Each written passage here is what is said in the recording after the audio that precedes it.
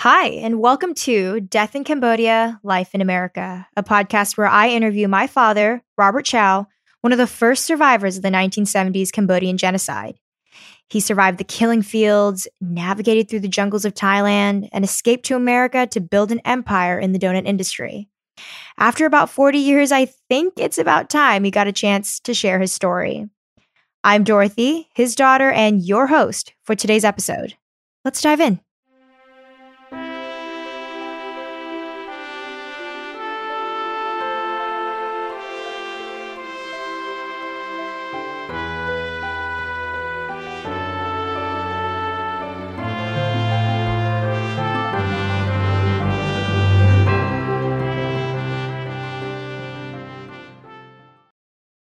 Hi, everybody, and welcome back to another episode of Death in Cambodia, Life in America. Last episode, we saw that Robert went to visit Mom's uncle in a nearby camp, which happened to be very much chance. And he invited him over to give him some sugar and some medication at a very, very big risk, where Robert was able to go and actually get that sugar and that medication, which Robert says was probably one of the best days of his life in the 3-year period of the Khmer Rouge. So he had that sugar, ate about half a can of the palm sugar, and was on his way back to the camp. Ba, welcome back. Hello, everybody. Just correct, you just mentioned it's not Mom's uncle, it's your uncle. My uncle. Yeah, exactly. Yeah, okay. Exactly. My uncle. Yeah. We've got a lot of moms and got a lot of uncles going on. So okay, so I walked back and then he fed me pretty good. Fed me, sugar, meat, because he was raising pig and they have all kinds of food. So I ate. Oh my God, that's the best day of my life that I never had that kind of food for almost 3.5 years. So I got full energy and walking back. I was a little bit worried because I think it was kind of late. And when it's getting dark, you're not supposed to walk on the street, on the road or on the street anywhere, because you're supposed to stay in a camp.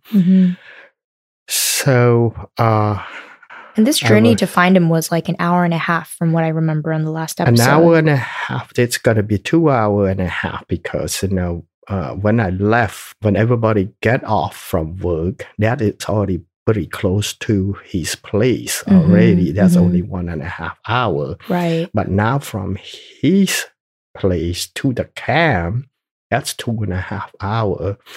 But I made it pretty quick because now when you walk back to the camp, you just try to speed it up, you just like walk, run, but you don't want somebody or the soldier see you running and see what's going on with this guy here, maybe try to escape or anything. So you in big trouble.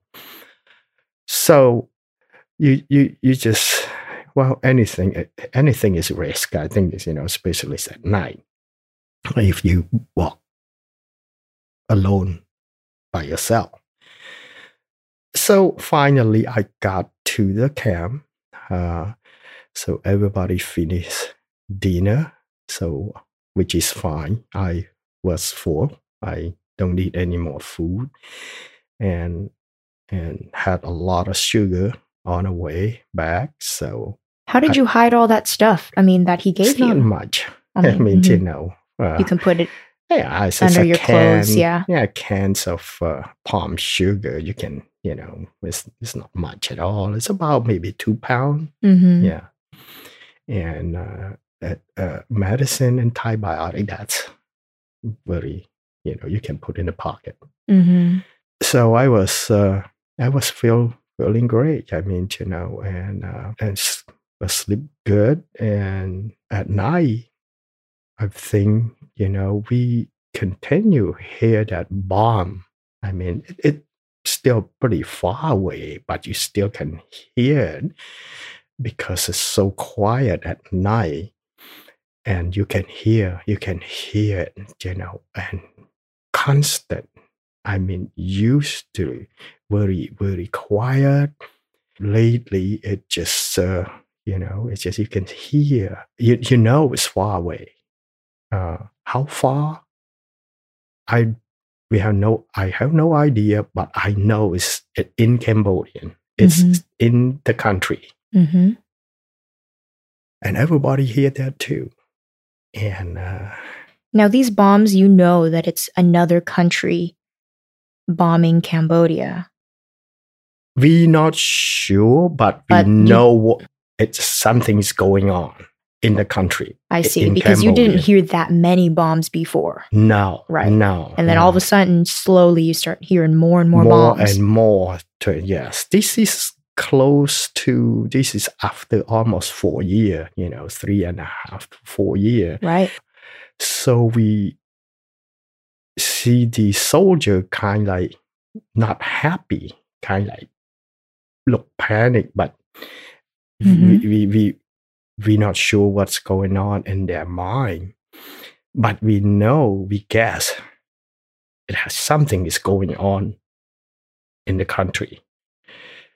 So everybody seemed very happy to hear that, to hear the bomb. And myself, I'm very excited in my mind. I said, wow, we have more hope.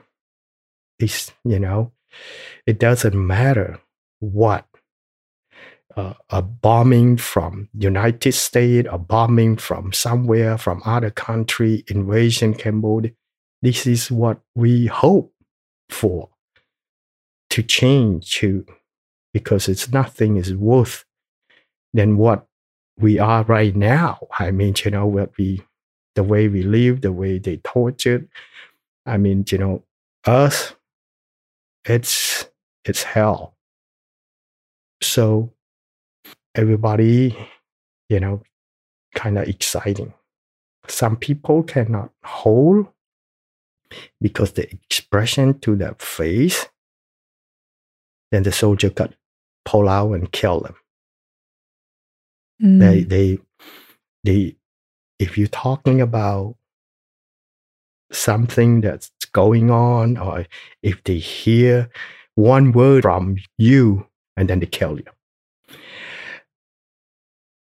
In the past 3-4 months after that bombing continue here, every day, every night, the soldiers start killing more people. A lot of people die in the camp. Yeah. Right. And so, I mean, that just goes to show that they're not, the bombings are not really a good thing for them. Like when they kill, so when somebody is happy about that, they're not happy. That means something about the bombings is not really in their favor. It's not what they want. I don't think so. Yeah. Right. And then later on, and then we heard, this is just from that Vietnamese invasion Cambodian. But we don't know. I have no idea. But what's just the truth or not? That was just a rumor. Guessing, because now they start killing more people. I think they start and kill. I mean, they probably panic or whatever. But I think the 3 to 4 months before the Vietnamese really invasion Cambodia, I think they just really, really kill a lot of people.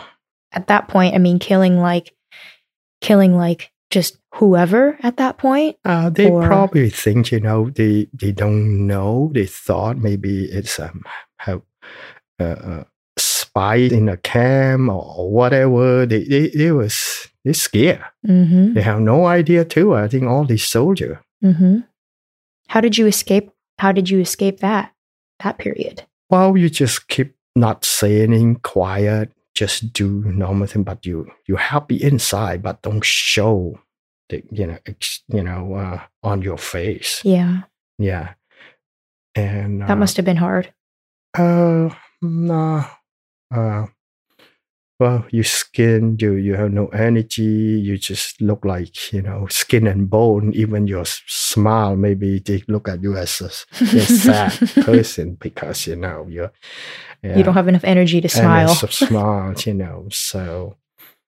Yeah.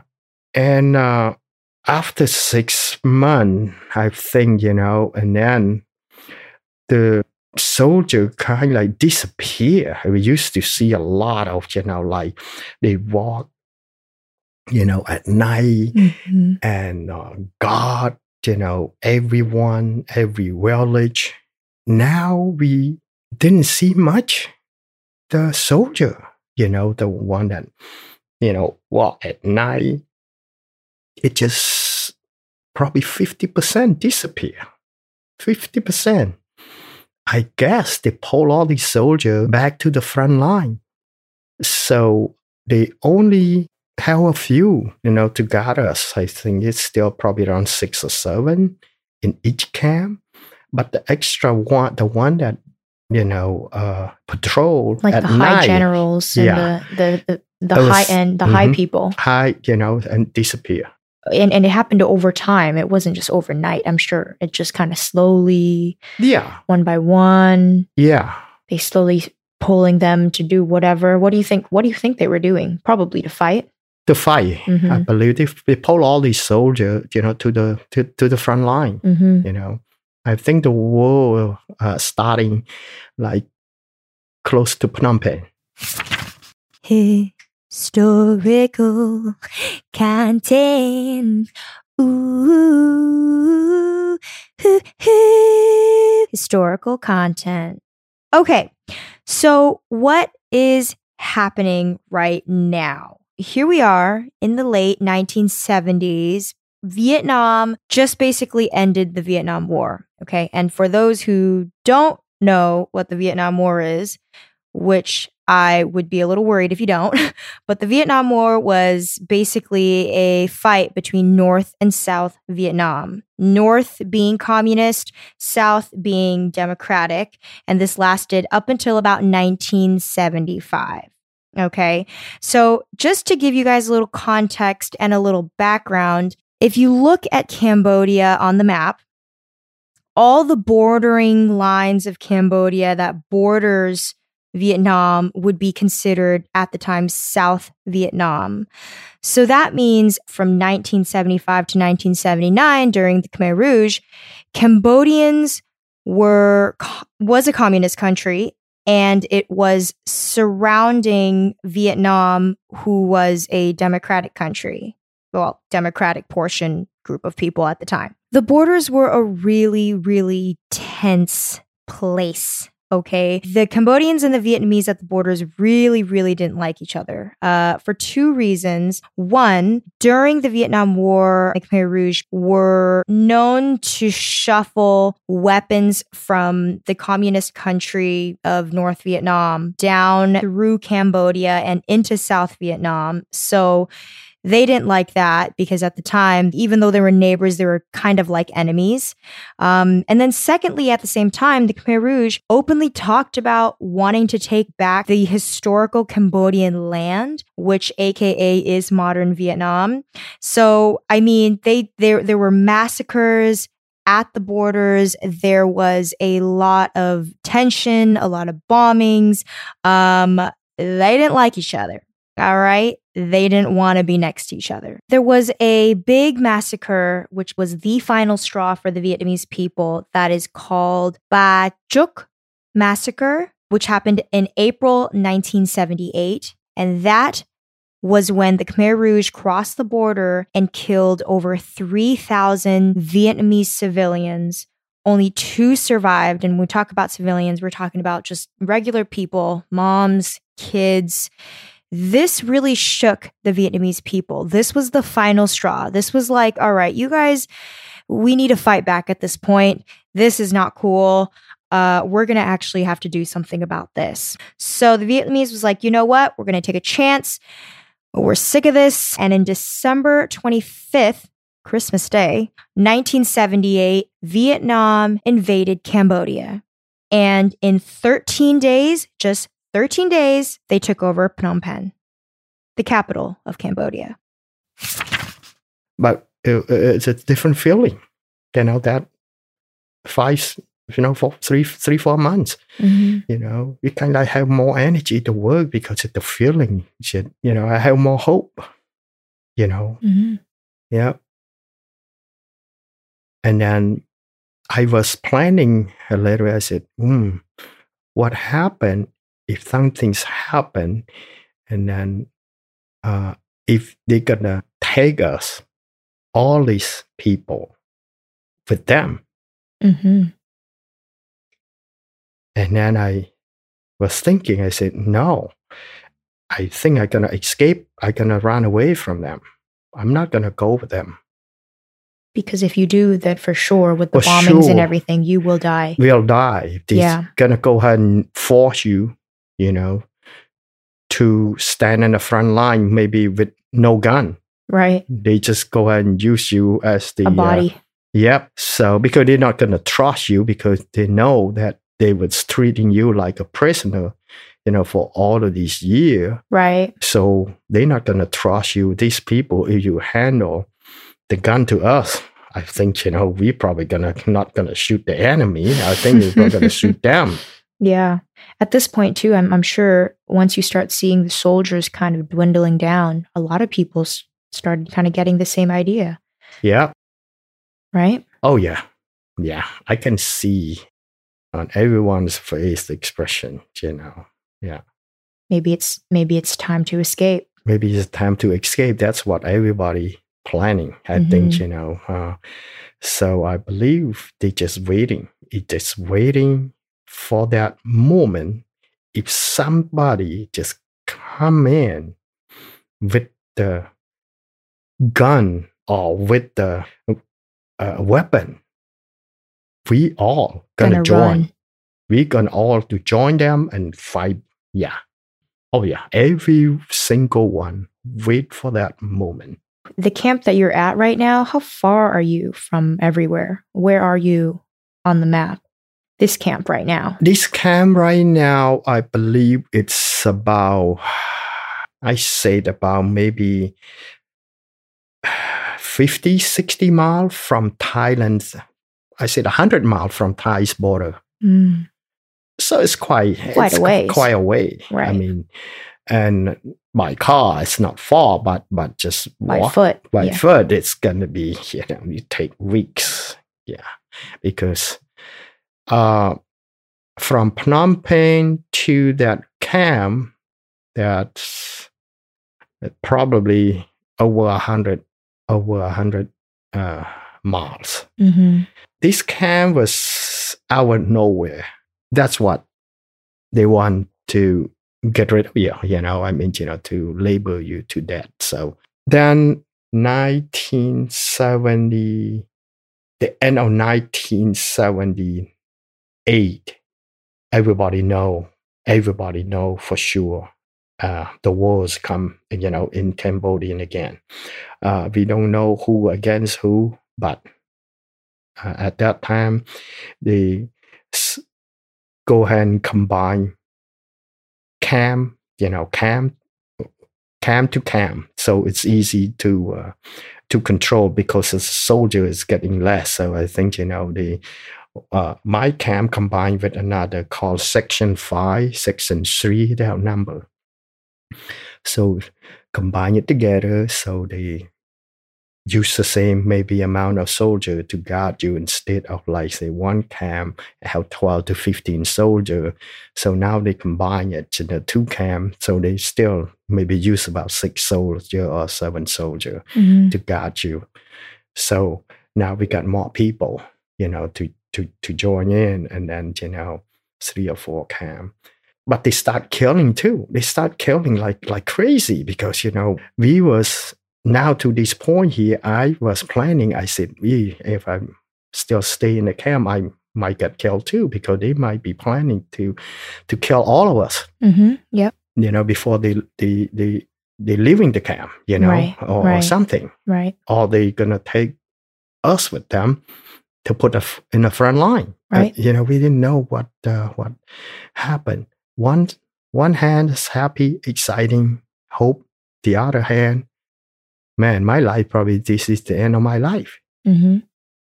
You know, every decision that you make, it's life and death in Cambodia. Doesn't matter. I mean, you know, just life and death. Mm-hmm. Sometimes depend on luck too. Mm-hmm. You know, one time, I think this is the world's getting close, and then I think, you know, they know, and then they had a meeting at night. They pull everybody in. Mm. They pull everybody in. They explained to us. They said, "Oh, they lied to us." They said, "We still very strong, very, you know, we gonna defeat any enemy that come to Cambodia. We gonna be win. We gonna be, you know, and all of that." So it sounds like now we know when they say something like that, it's just telling us that, hey, this is real. Mm-hmm. This is real. That something's going on. But they didn't tell us who's, you know, bombing Cambodia. They didn't tell us.